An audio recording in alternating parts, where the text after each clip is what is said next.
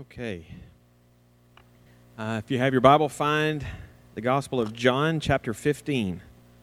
This morning we're coming to, and going to begin, we'll spend a couple of weeks in this chapter, coming to a very well-known chapter in John's Gospel, John 15. And not only in John's Gospel, but in the New Testament. This is one of the high point chapters, has a lot of important truth to teach us. And for our purposes this morning, not only is this an important chapter that we're coming to, but with this, we also come to the last of the 7 I am statements in John's Gospel. We've said this many times. There's 7 of them. I don't think that's coincidental.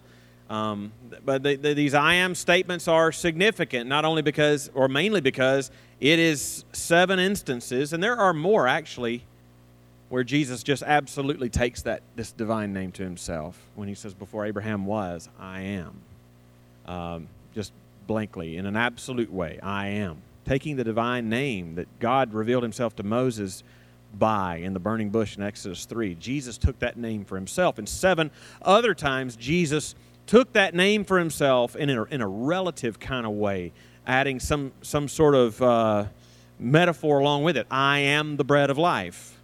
I am the light of the world. I am the door of the sheep. I am the good shepherd. I am the resurrection and the life. I am the way, the truth, and the life. And now we come to John 15, and the 7th and final of those statements is this: I am the true vine. I am the true vine. This is another statement like so many of the ones. I mean, the last one we looked at was an exception to this, when Jesus said, I'm the way, the truth, and the life. With that one aside, almost every other one we've looked at, I'm the bread, I'm the good shepherd, I'm the light of the world.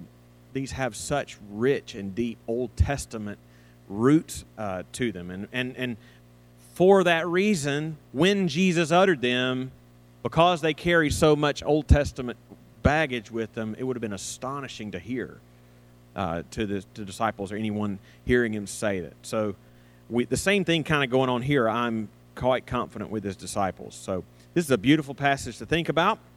Let's read it, and then we'll dive into it. John 15, and follow along with me as I read aloud. Beginning in verse 1, we'll read through verse 17. And here they are in the upper room, the night Jesus will be betrayed and arrested. And Jesus says, I am the true vine, and my Father is the vine dresser.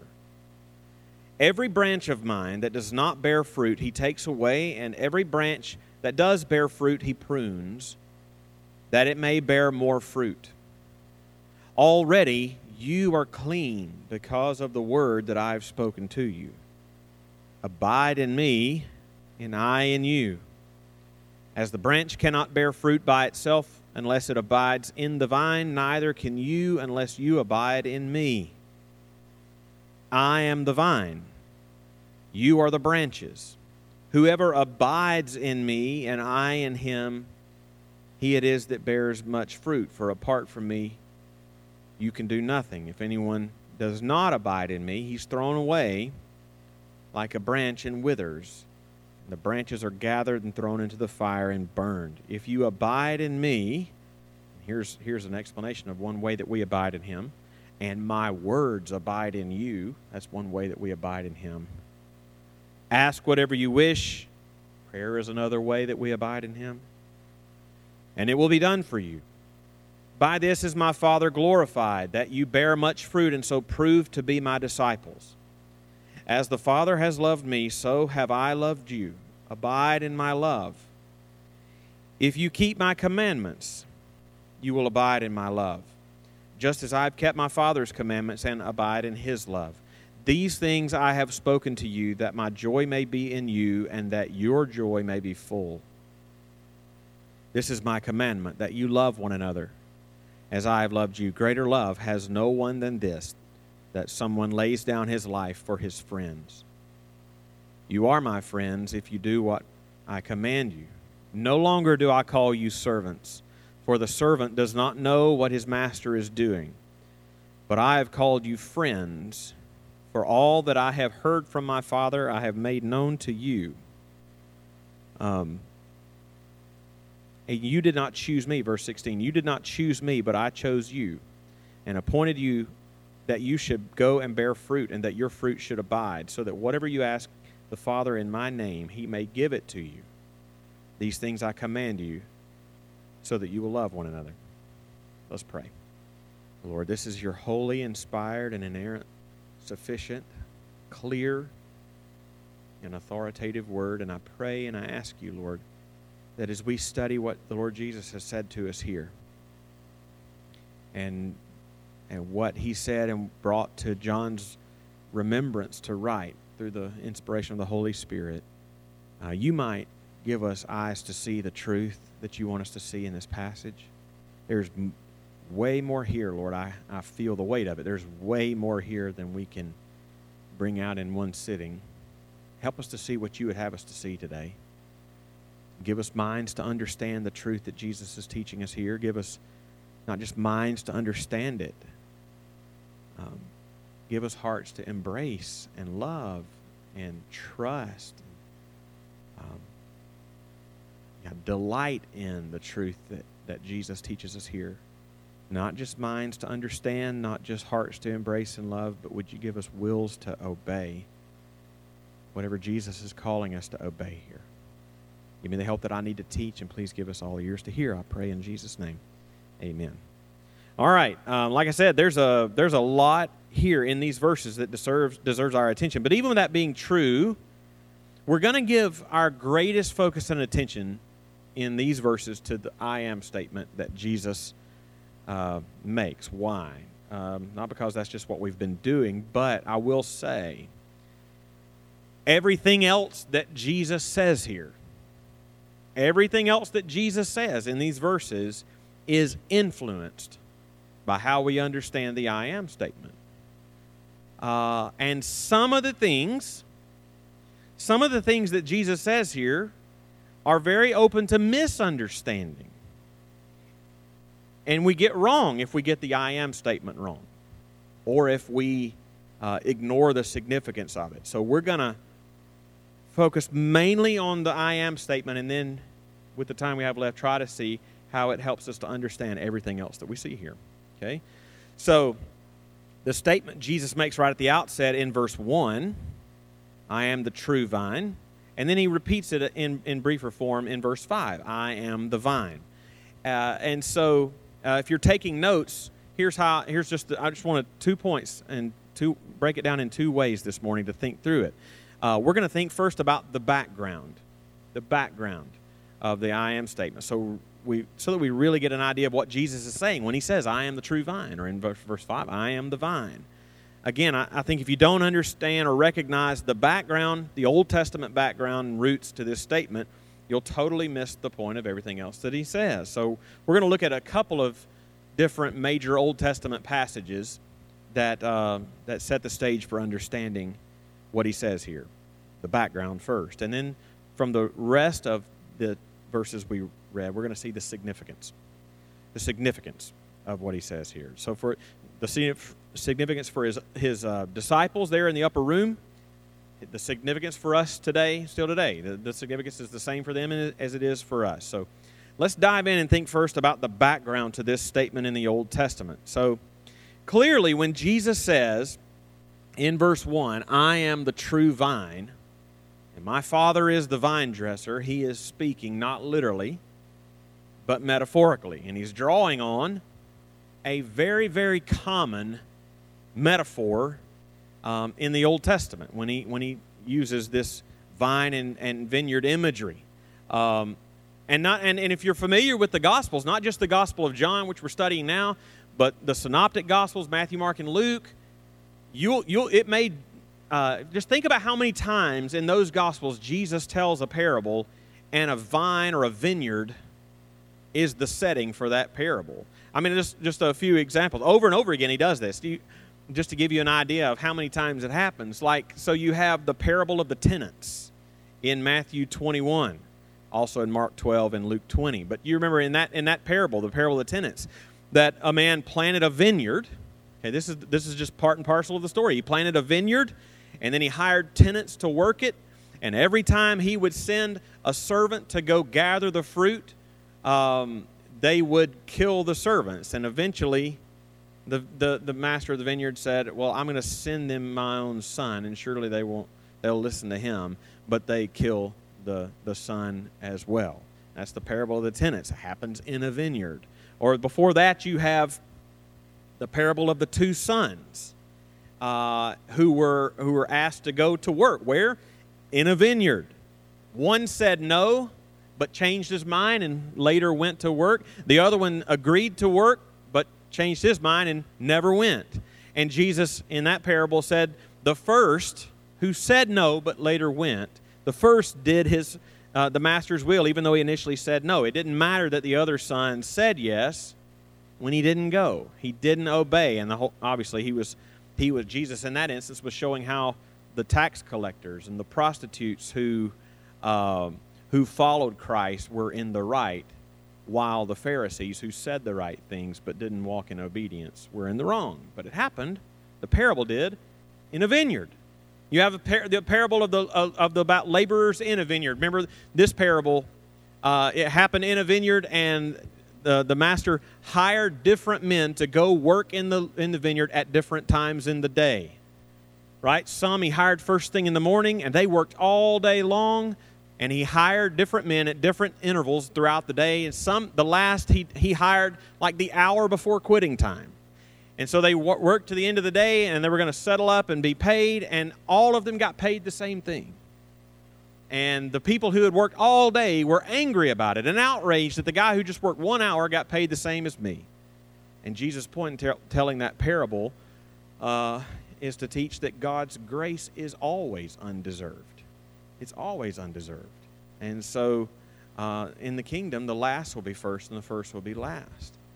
Or just one more. You got the example of the parable of the barren fig tree in Luke 13, also taking place in a vineyard. There was a fig tree in the vineyard that was supposed to bear fruit, but for years had not, so he cut it down. I mean, Jesus regularly told parables using this metaphor or this imagery of a vine or a vineyard, and he's doing it again here in John 15. So it raises the question, why? Is there some significance to the fact not only that he says it here, but also that he does it so many other times?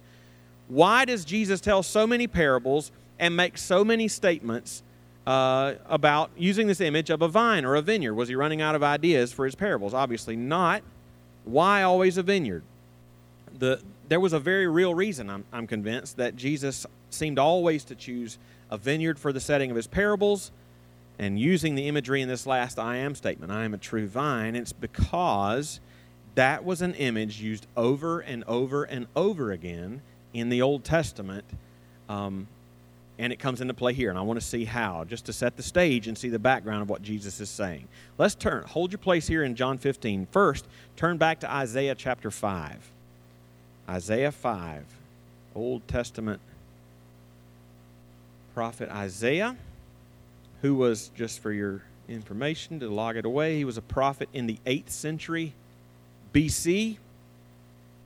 He was a contemporary of the prophets Hosea and Micah. So if you're not familiar with your Old Testament, you're just reading through and you get to these major and minor prophets and they just appear like just names to you. Sometimes it helps to bring them to life, to remember when they lived. And these guys were prophesying at the same time. Hosea, Micah, Isaiah. But anyway, here we are in Isaiah 5. And look at what we read in verses 1 through 7. All right, let's just read that. Verse 1, let me sing for my beloved, my love song concerning his vineyard.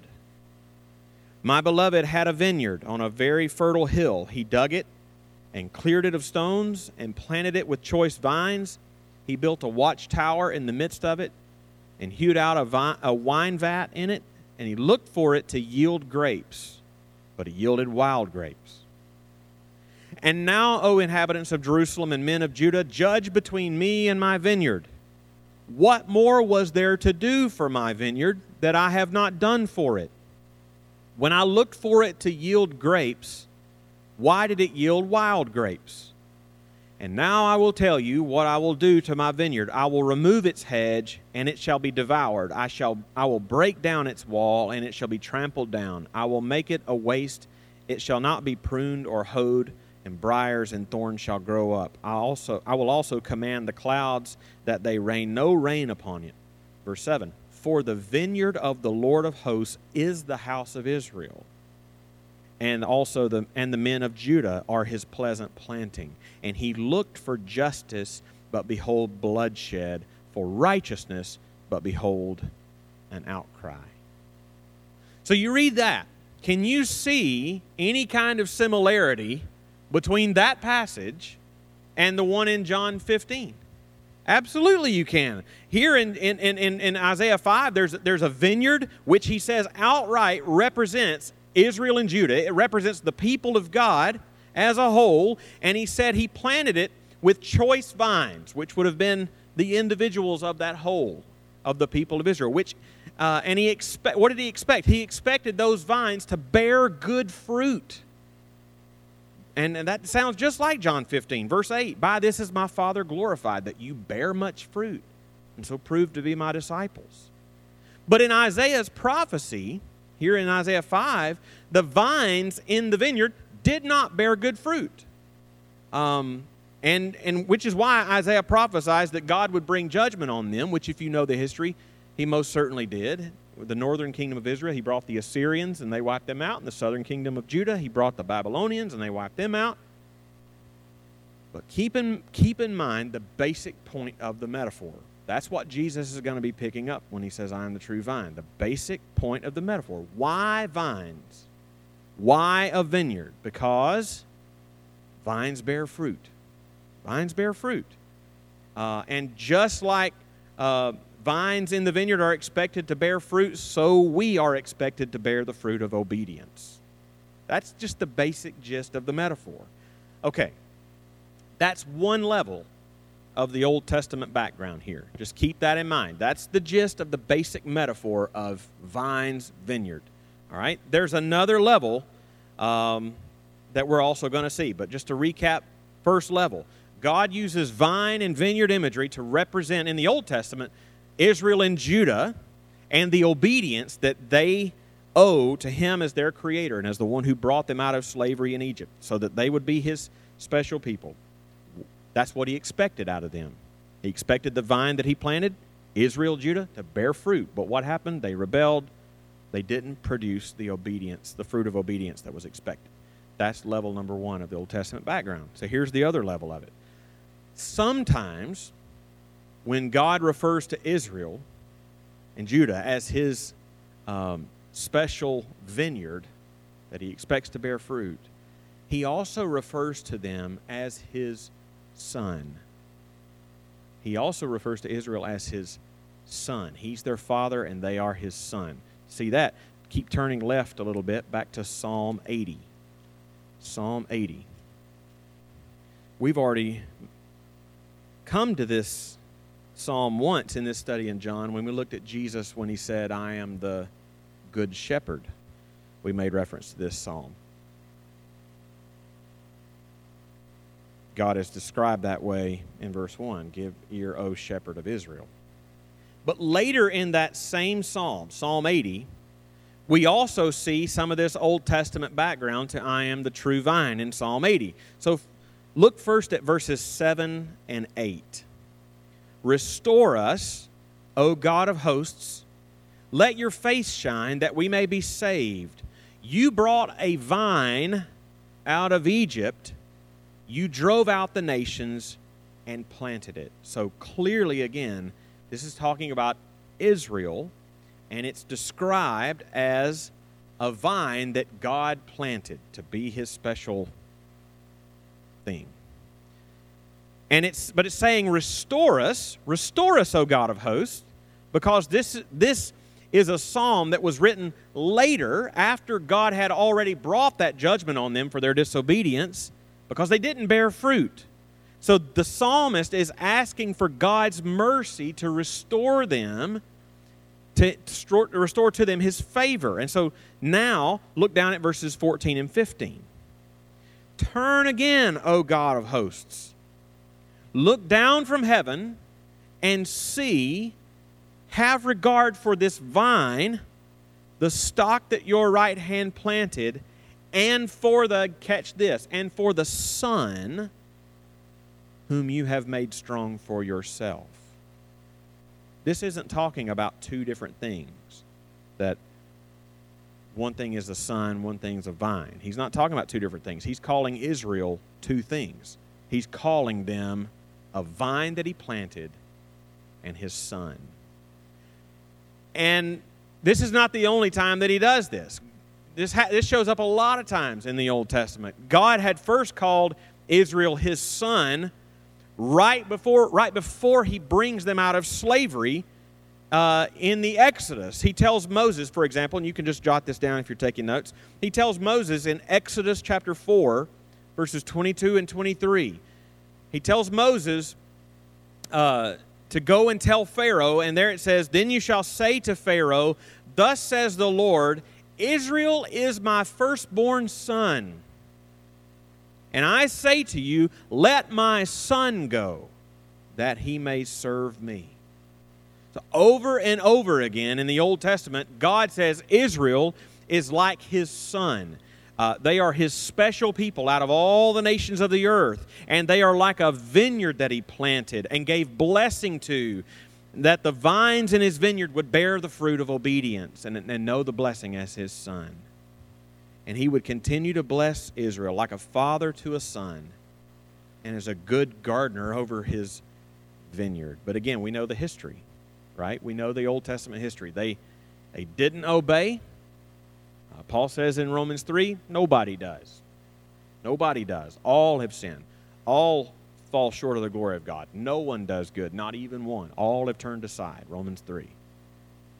But Jesus, the Son of God, right, comes and to his disciples, you can go back to John 15, he comes to his disciples in the upper room on the night that he would be betrayed and says, I am the true vine, and my Father is the vine dresser. You see, Israel was like God's son. Jesus is the Son of God. And Israel was the vine in God's vineyard that he expected to bear fruit, the fruit of obedience, but Jesus is the true vine. Jesus is the true vine who perfectly obeyed the will of God the Father his whole life. And he would become obedient to the point of death, Paul would say in Philippians 2, even death on a cross.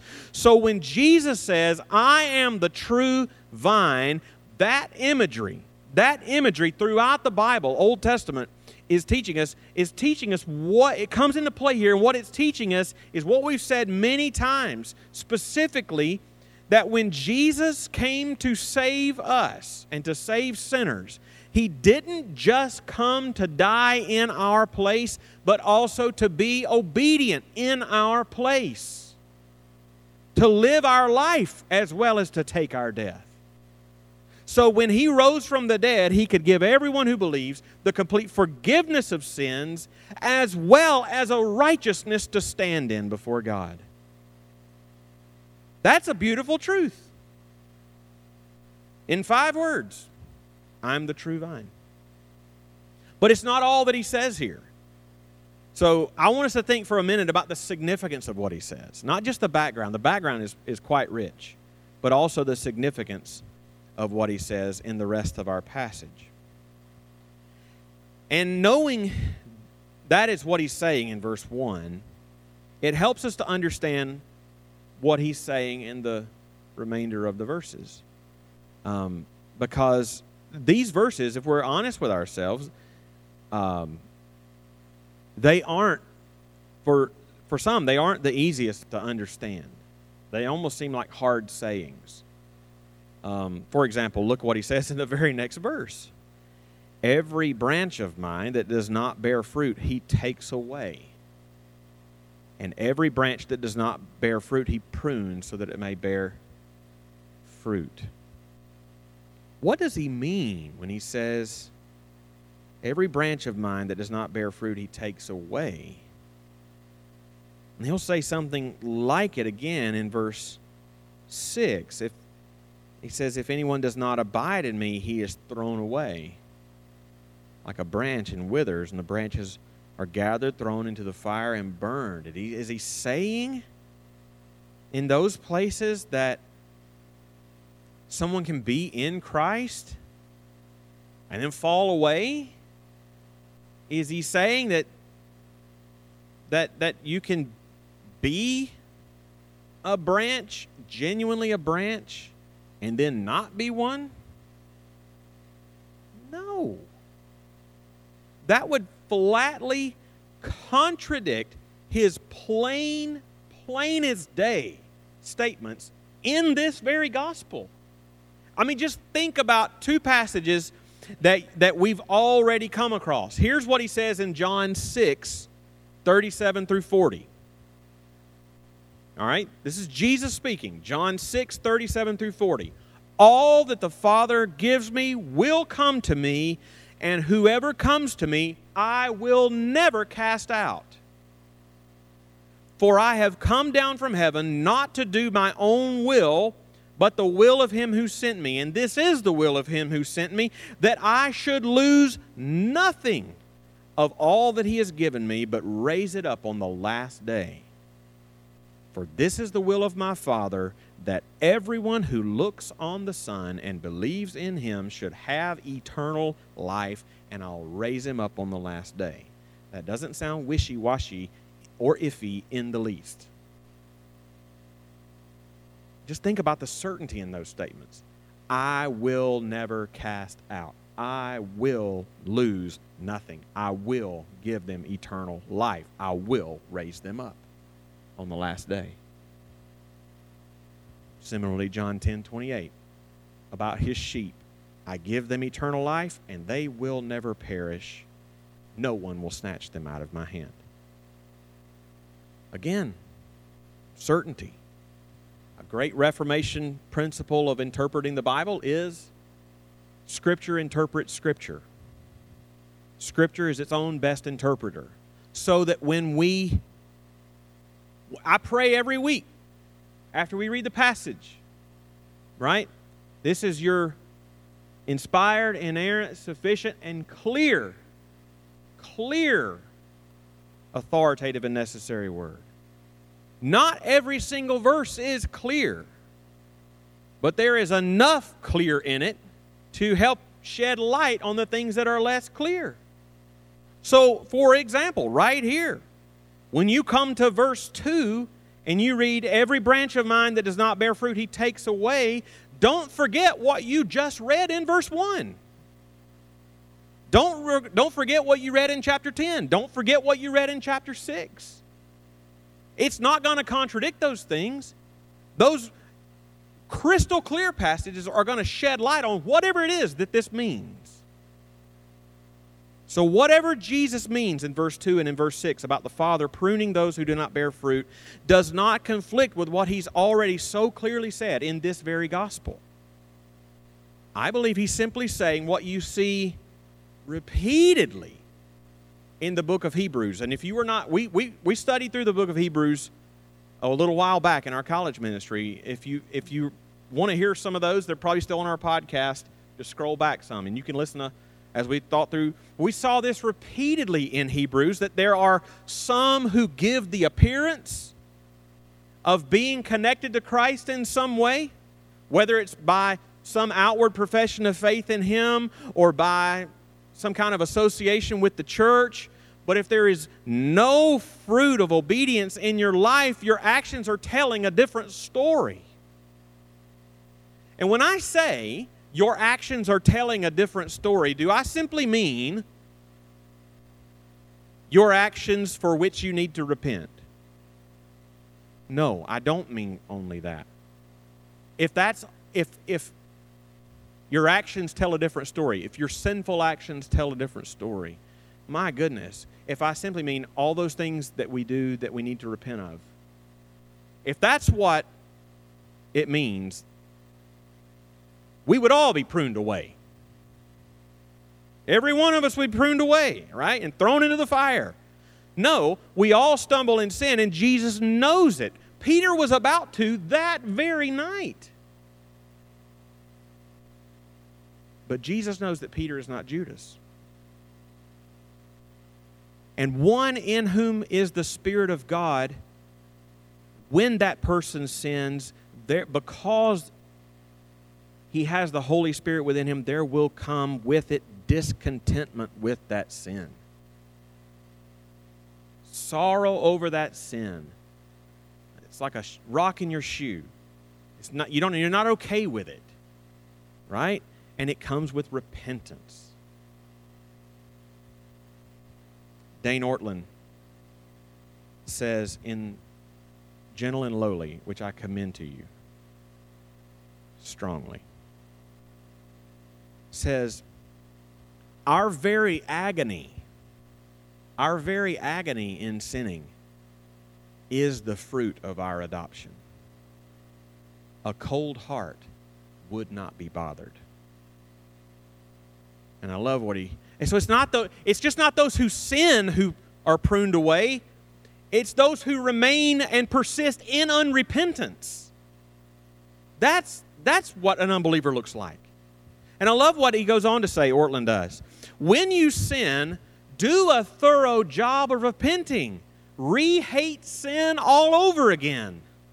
Consecrate yourself afresh to the Holy Spirit and His pure ways, but reject the devil's whisper that God's tender heart for you has grown a little colder, a little stiffer. He is not flustered by your sinfulness. His deepest disappointment is with your tepid thoughts of His heart. Christ died, placarding before you the love of God. What Jesus is referring to here, I think, is like what Paul refers to in Titus 1:16. They profess to know God, but they deny Him by their works. And there is no repentance. So Jesus is simply saying in John 15, I'm convinced, that there are some, just like in that other parable I mentioned earlier about the vineyard, the parable of the two sons, where the second son said he was going to go, but never went. His actions didn't follow or confirm the profession that he had made. As John the Baptist said, there's never any fruit born in keeping with repentance. It's that person who Jesus is talking about, who says they believe, and so outwardly somebody might think they are connected to the vine, but who really don't, and their lives bear the fruit of that unbelief. And don't forget the immediate context of what Jesus is saying here. Judas, a disciple who walked by his side for 3 years, has just left to betray him. And in so doing, he's betraying the lack of saving faith in his own heart. There was no repentance in him. And he looks at his disciples in verse 3, and he says, already you are clean because of the word I've spoken to you. Meaning they are true believers. He's already washed them clean by their faith in His words. And so now what? While their standing place is secure because Jesus is the true vine, and their standing is how insofar as they are connected to Him. Jesus is the true vine. He's been obedient in our place. He has earned our righteousness. And at the same time, at the time that He said this, He was about to go to the cross for our sins. We are still called to follow hard after Christ and to grow in the righteousness we've already been given. He still calls us here actively to abide in Him daily. That's the difference between justification and sanctification, right? In justification, we are declared righteous before God. In sanctification, we are progressively made righteous because of what the Spirit now does in us. Justification is a declaration declared upon us. Sanctification is a work done within us. And so how do we pursue that righteousness? How do we pursue it? Again, Jesus says in verse 5, I'm the vine, you are the branches. Whoever abides in me and I in him, he it is that bears much fruit. For apart from me, you can do nothing. We bear fruit by abiding in him, which he'll describe, like I mentioned earlier, in verse 7 as, how do you abide in him? By allowing his words to abide in you. And it says, let my words abide in you. And when you ask whatever you wish, so it's like his words abiding in us and us turning our hearts toward him in prayer. That's abiding in him. And as we walk by faith in him and preach this gospel to ourselves every day, he produces in us the fruit that he desires in us. And that fruit is spelled out in the rest of the passage. What does that fruit look like? Verse 9, it looks like knowing and delighting in the love of Christ. As the Father has... Can you just wrap your head around that sentence? Verse 9. As the Father has loved me, so have I loved you. Is there any conditionality in the Father's love to the Son? And just like that, he loves you. That's right out of Jesus' mouth. What does the fruit look like? In verse 10, it looks like obedience to the commands of God. Verse 10, and obedience doesn't just mean you always do what is right. Obedience looks like when you do wrong, you repent. That's obedience. Repentance is obedience. In verse 15, it's knowing and delighting in the friendship of Christ. In verse 16, it's being steadfast in prayer and bearing witness to the gospel of Christ. The fruit he's talking about is the whole spectrum of work that he does in our lives for his glory. He's the true vine, and so we are already perfectly righteous in his sight, and now he is beginning the work of making us in practice to be righteous like him. Here's how John would say the same thing in 1 John 3:2. Beloved, we are God's children now. What we will be has not yet appeared, but we know that when he appears, we shall be like him, because we shall see him as he is. And as Paul would later tell Timothy in 2 Timothy 2:13, if you don't believe this, look it up. Even when we are faithless, he remains faithful. And on that note,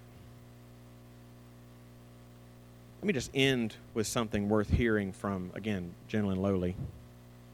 It's a quote from Charles Spurgeon. This is so good.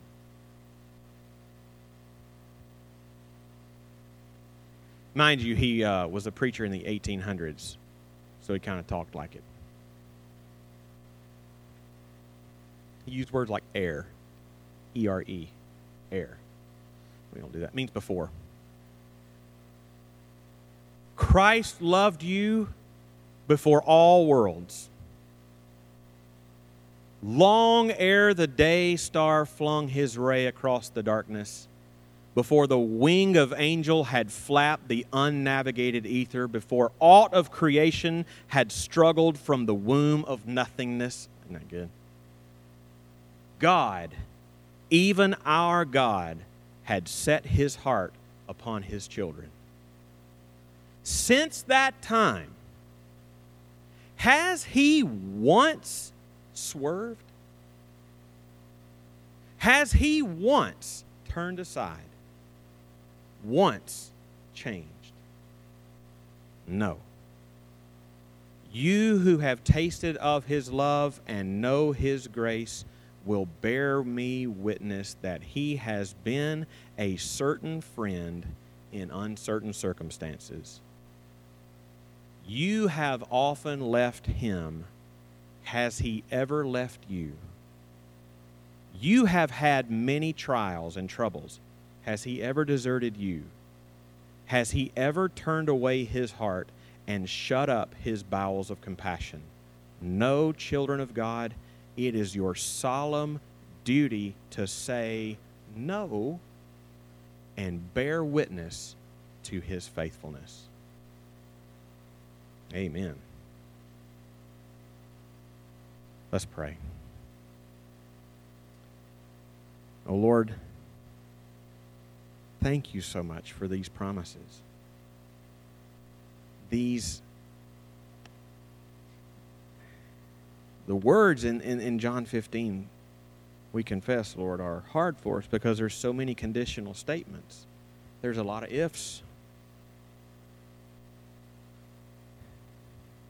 We remember that those ifs are there because it is incumbent upon us to strive for holiness and to walk in obedience, which looks like repentance also when we sin.